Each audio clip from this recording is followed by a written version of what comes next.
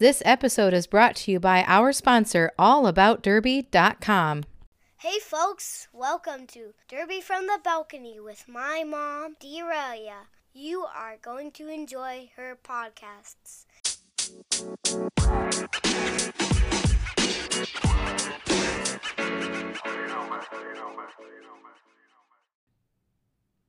Hey folks, D'Aurelia with Derby from the Balcony. Happy Labor Day weekend. And if you're from these parts, that means our kids are going back to school tomorrow. So it's been a crazy weekend for a lot of people over in Michigan. And to wind down, at the end of my shift on Sunday, I was fortunate enough to meet up with Florence Fightingale and Rinkrolled from Traverse City Roller Derby. They are a duo in the Northern Michigan roller derby community, and they have taken on the title of head NSO with Traverse City. And I gotta tell you, they have helped out every single league that's up here. I hail from Kalkaska, which is the Small Town Outlaws. They've also helped out with Cadillac de Villains down in Cadillac, Michigan. And, you know, without their knowledge and support, the three of us teams up here would just be completely lost. So just want to take a quick moment to just give some love and say thank you for all you do for the roller derby community. And as you'll hear momentarily, the interview I had with both of them, they're just a delight. They're a wealth of information, and I really look forward to sharing this. I hope it's helpful for you, especially for those who are trying to recruit more NSOs and consistent NSOs and volunteers for your league. Because as we know, we always have friends or family who are willing to come and help out, but they may not really know what the roles and responsibilities of being an NSO are. Same thing with a scorekeeper. I almost feel like, you know, it's kind of like a dungeon master. You know, you have to have a certain level of experience and intellect to be able to handle this. But Rinkrolled or Rinky made it seem like it's really easy. I have a lot of really great links that I'm going to add to the posts here as quick references for you listeners. So that way, you know, if you want to give learning the scoreboard a try or figure out a way to make the NSO positions a little bit more organized in your league, they share some great tips and tricks and talk about some things that have worked for them and maybe don't work so well. So without further ado, I give you Florence Fightingale and Rinkrolled from Traverse City Roller Derby. When I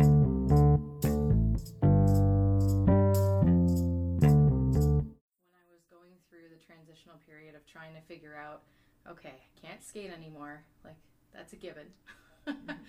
What am I going to do? So last year I volunteered at Mitten Kitten, and I just had this like moment, like an epiphany, where I was looking around and I'm looking at, you know, the scoreboard table is busy with, you know, 3 or 4 different people. You got the announcers and the scorekeepers, and then there's all these people in the middle of the rink doing their thing. And I'm like, what if we took all those people away? What would we have in roller derby? Chaos and nothing. So I've been like searching through other roller derby podcasts to kind of see, and a lot of them are doing more like self-help stuff and, you know, here's how you can do this skill and that skill.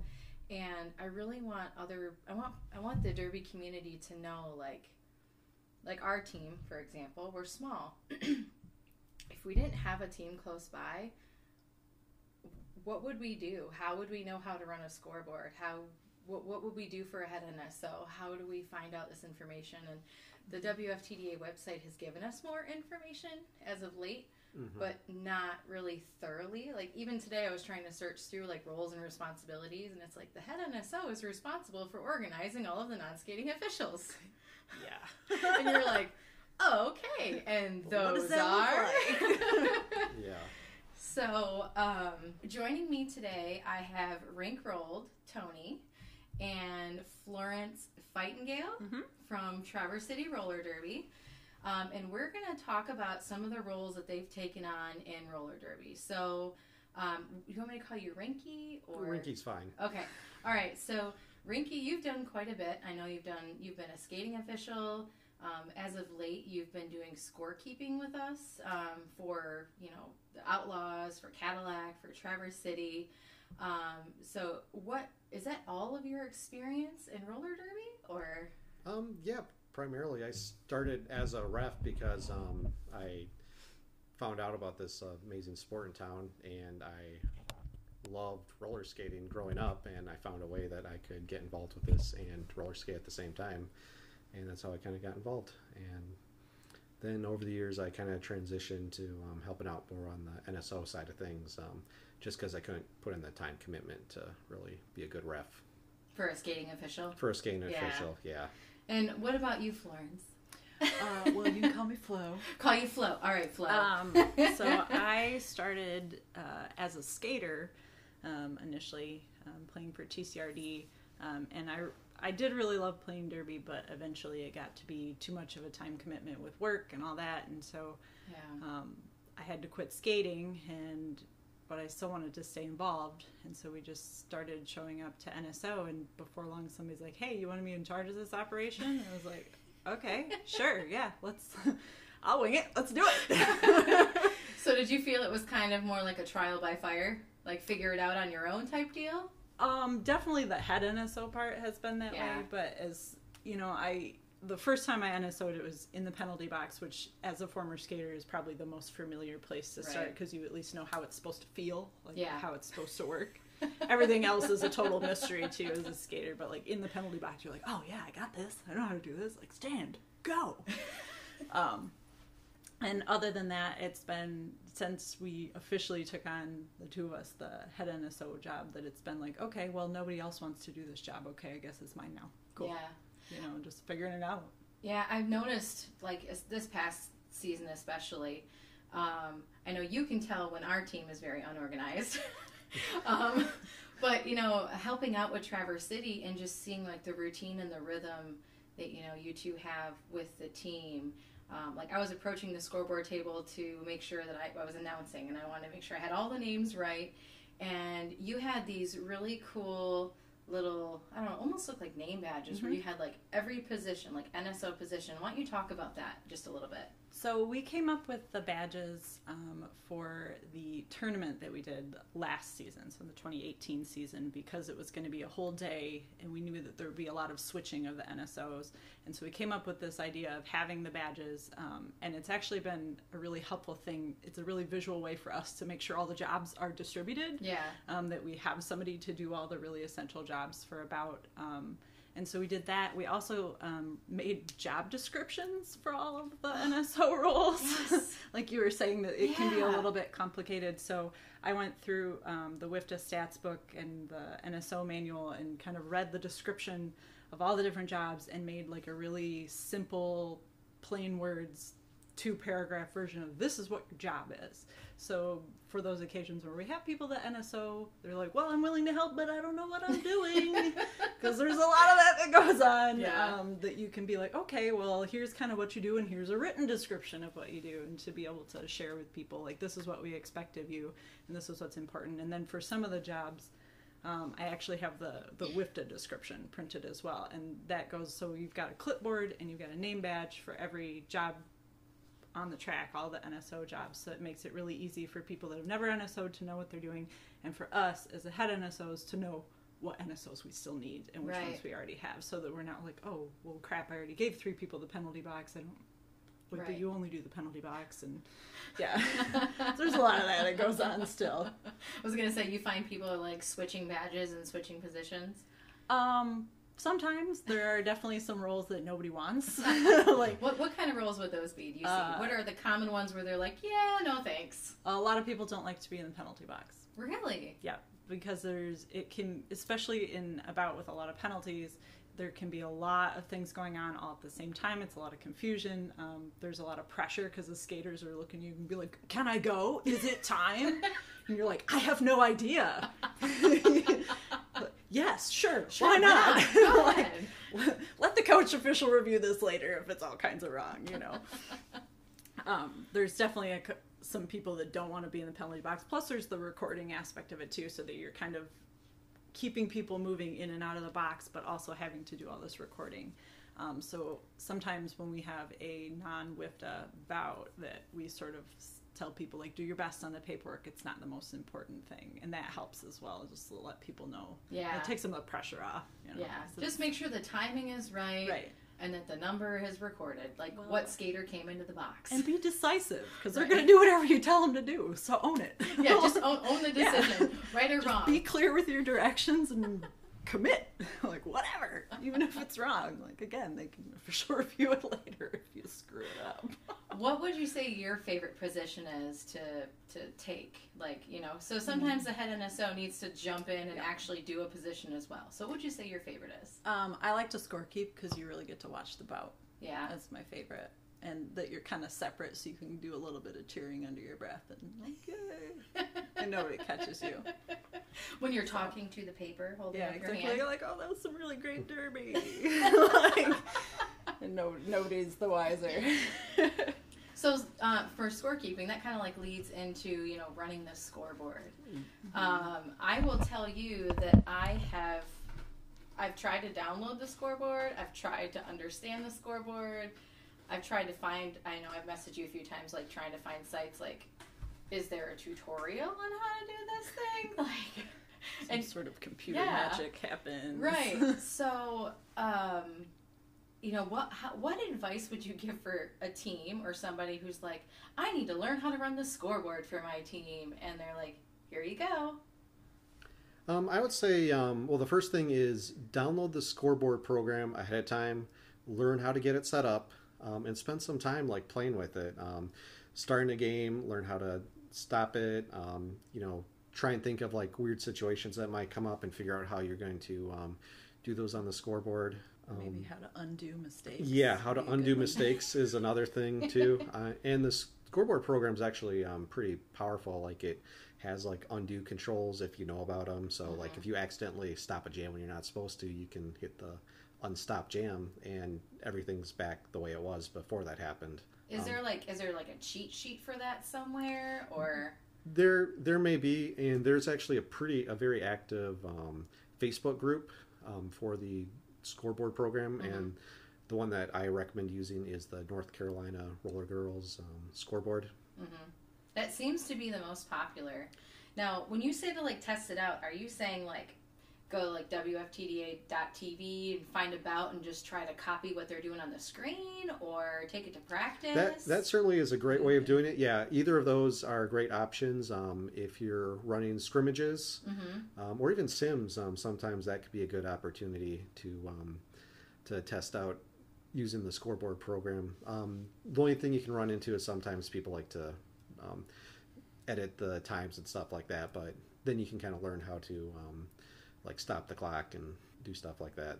If you're trying to train somebody how to run the scoreboard, what would you say is like the best way to do that?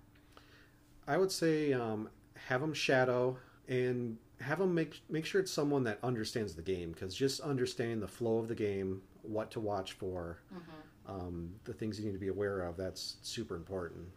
Another thing that's helpful is if you have them maybe be a timer, because the jam timer and the scoreboard have to work together quite a bit. So if they understand what the timer is going to need from the scoreboard operator, then you as an operator are going to be able to better help out that timer and communicate with the timer. Yeah, I would add communication with the jam timer, as well as to know that you guys are each other's backups. Yeah.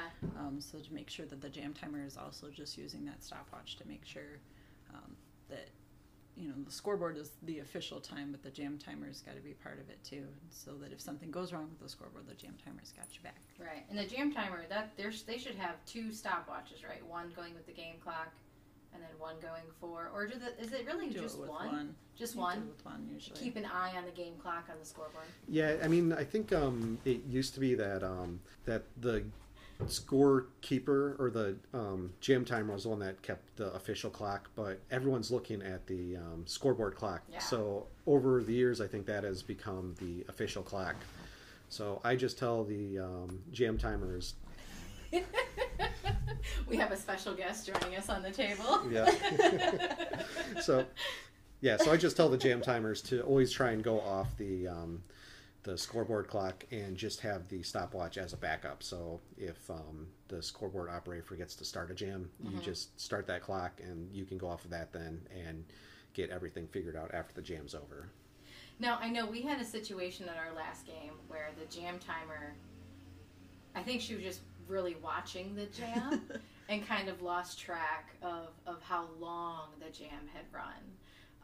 And then there was a situation where we were all kind of trying to get someone's attention, like, the jam is ended. Enough jam. It's time to call it.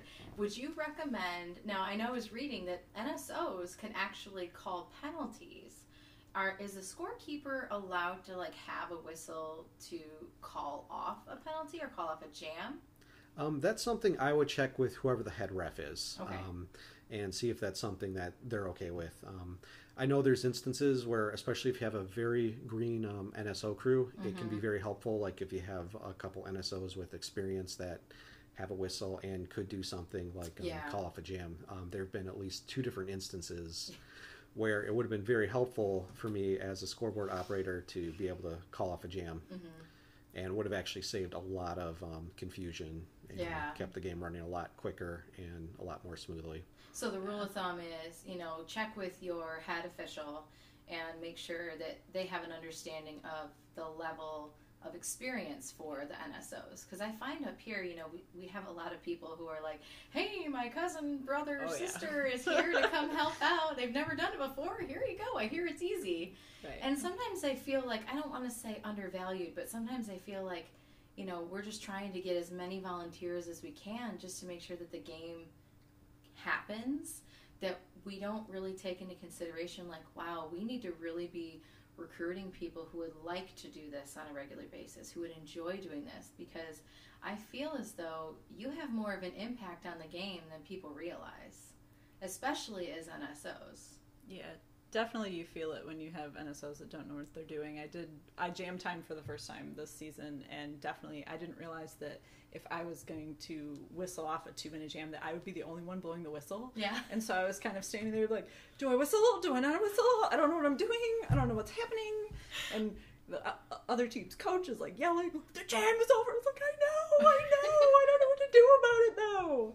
I think I remember that you were like, okay, now that I know what to do, I am good. Right. Now that I know that I might be the only one whistling, we're good. But, and to be forgiving of situations like that and not get mad at your new NSOs, at your inexperienced NSOs, because then they're never going to want to come back again. Right. Luckily I'm stuck with the business now, so you can't get rid of me that easy. But still, if I'd have been a new volunteer, somebody that just showed up, somebody's cousins, brothers, uncles, whatever, right, that maybe that would be the last time I volunteer for roller derby if I was yelled at like that. It's why a lot of people don't like to raft, don't like to NSO. It's why people don't like being in the penalty box. Right. Yeah, because the skaters get upset. That was 31.5 seconds. And you're like, I'm sorry. Like, we'll go now. When I You get can my leave. time machine, I'll go back and fix that. Red to Zero is done. Yeah. What do you think that we could do as a derby community or as leagues to better recruit, NSOs and volunteers? I think appreciation goes a long way. I think there's a lot of people that do a lot of hard work for roller derby, both skaters, league members, and just random community volunteers that don't feel that appreciation, that it doesn't have to be some big grand gesture. It can be just like a hug or a high five, be like, hey, I'm super glad you came today. What are you going to be here next time? I think that goes a really long way in terms of getting people to want to come back, to let them know that their time was valued and what they contributed was important. And there's also the social aspect to it. I know a lot of us that have been doing it for a long time have lots of great friendships and stuff like that we've acquired from being involved with roller derby. And someone new coming in, we need to make sure that we're doing whatever we can to make them feel like they're a part of it and that they're, joining the party, so to say. Make sure they're not the ones standing, they venture out to the after party and they're not the ones standing along the wall by themselves. Yeah, and I've definitely felt that at some bouts and stuff I've gone to. So well, that's really unfortunate. Like I said earlier, you both do a lot for the Northern Michigan roller derby community, especially the derby trifecta that we have going on up here. There's been several occasions where, you, especially Tony, and you, if you hadn't come, woo! I don't know what we would have done. The game I'm sure would have found a way to go on, but it definitely would not have gone as well as it could have. So is there any other like pro tips or tricks that you can think of that you might want to share with somebody just to kind of encourage them to really seek out this aspect of roller derby? Because again, I just feel like so much is focused on the skater. The skater is the star of the show. And I'm really enjoying being on the other side of the tape. I loved skating. It was a good decade, but there's just so much more to be, involved in and embrace being on the other side. I just want people to know, what's out there. I definitely feel like I haven't given up roller derby because I've moved into NSOing, that even though I don't skate anymore, I still feel like part of it. I'm still friends with all the people that I was friends with when I was skating. Mm-hmm. And I think that's really important. Just, it is still our social group. I mean, that's how we met, you and I. Yeah. Yep. So it worked out pretty good in the long run. How long have you been together, if you don't mind me asking? Like 6.5 years now. 6.5 years, yeah. That's awesome. That's awesome. Derby does bring people together. Oh, yeah. What about you, Ricky? Anything else you want to add? No, I think Kate's summed up pretty good. Well, I just want to thank you guys for taking the time to talk with me. I might be reaching out to you and see if maybe we can link some of those documents you were talking about just as an example to some of these other leagues to say, hey, this is something that you could do to make it easier for your NSOs. Especially I want to get in on that name badge action. Because there's been a few times I feel like all I do is walk up to the scoreboard table and go, I'm so sorry, Tony. I'm so sorry. I'm so sorry. I feel like I'm not organized at all. I'm so sorry. And he's like, no, it's okay. All nice and calm. But, just seeing when you guys are in action in your home league and how organized you are and how smooth you make everything go. Even if you feel in your mind or behind the scenes that it's not. The vibe that you give to everybody is you guys got it all on lockdown. So you're all right. Yeah, you got this. It's kind of what I do for a living, actually. It feels like so. I think that's kind of how that all started. Right? Yeah. You're just good at that multitasking, organizing. Right. You got this. This is a goat rodeo. It'll be fine. It's a goat rodeo. We'll be good. We'll figure it out, and it always comes together. So no reason to get fussed up. Well, thank you guys again so much. Thank I really you. appreciate it, and I look forward to seeing you maybe at Mitten Kitten this year. Maybe we'll talk you into it. Yeah.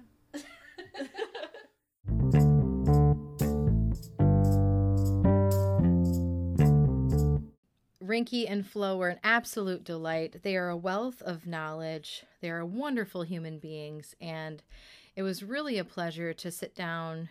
They invited me into their home and sit down and talk with them. The special guest that we had through the interview was their cat, Juice. He was such a sweetheart. He jumped right on the table, and he wanted to put his 2 cents into the microphone, too. So just a couple things that Rinky and I were talking about after I turned off the microphone, because I'm learning sometimes I turn that microphone off a little bit too soon. Just a couple more best practices from the scoreboard operator side. When it comes to having a computer to run the scoreboard, make sure you have a clean PC or a dedicated user account just for the scoreboard. So you just want to make sure that, that computer is meant for league business, or that the user account for the league is only accessed by the league. The last thing you want is to have a computer that might have a bunch of infections or bloatware that's really going to slow it down, or want to run like a Windows update in the middle of, the first half, which can cause some technical difficulties. Always make sure you double check before you leave that you have a power cable for the computer. Don't rely on the battery. Even though it says it's fully charged, you never know how many timeouts you're going to have. You don't know how long the official reviews are going to last. So always make sure that you have a power cord and a power source for that PC. Again, run any system updates at least a few days ahead of time, even maybe the night before, just to double check and make sure it's not going to prompt you. There are ways where you can turn them off the day before as well, just to make sure that that's not going to be something that's going to give you some technical difficulties and give you a delay of game. Try to have the scoreboard set up and ready to go more than an hour before the bout starts. I think that is a really great best practice from Rinky. The last thing you want to do is show up 10 minutes before the game and for some reason it won't power on, or, it does take time to enter in all of the data from both teams, entering in the rosters and the numbers and whatnot. Rinky prefers to bring an external keyboard and a mouse. Sometimes you can accidentally click the trackpad unless you have it turned off. And so just having an external keyboard and mouse is just going to be another best practice to make sure you're not going to accidentally click that trackpad with your wrist or, your lower thumb area and cause any extra technical difficulties during the game. And it's always a great idea to have a copy of the scoreboard program on a USB thumb drive. Keep in your pocket or keep in your NSO bag and update it every now and then, just in case for some reason, you might have corrupted files on your PC, because you know how technology is fickle. Somebody could delete one thing and it's a part of that file that you need. We want to make sure that everything is working smooth. So again, I'm going to insert some links into the description of this episode. I'm going to make sure to put a link to the scoreboard with a wiki that has installation instructions and best practices. I'm also going to link the active Facebook page that he'd mentioned in the interview. There are keyboard layouts that you can choose from. I'm going to link the one that Rinky uses. It's good for touch typers because you can use it without having to look at the keyboard. And you can also remember to start and stop, as G is for go and H is for halt. So, all these great best practices. Again, once you get it set up and downloaded ahead of time, make sure that you, maybe take it to practice and just practice running the scoreboard. Or find a game, on YouTube or whatnot, and just see if you can follow along and start and stop your game clock at the same times that they do. Again, I can't thank Flo and Rinky enough for taking the time to talk with me. I really hope this is helpful for some people out there. If you like what you hear, please like and share, rate, review, do all the things that people are supposed to do. Apparently, if you rate and review the podcast, it helps people find it better, which, if it's helpful, then maybe people should be able to find it. Thank you to Lulu from All About Derby for always being so supportive. Lulu's hitting the road right now and doing some pop-up Derby shops, so make sure you check out allaboutderby.com. Use the code balcony and the number 10, balcony 10 together. You'll save 10% on your order. And again, thank you so much for tuning in. I really appreciate you listening. I hope you found this helpful. And until next time, take care.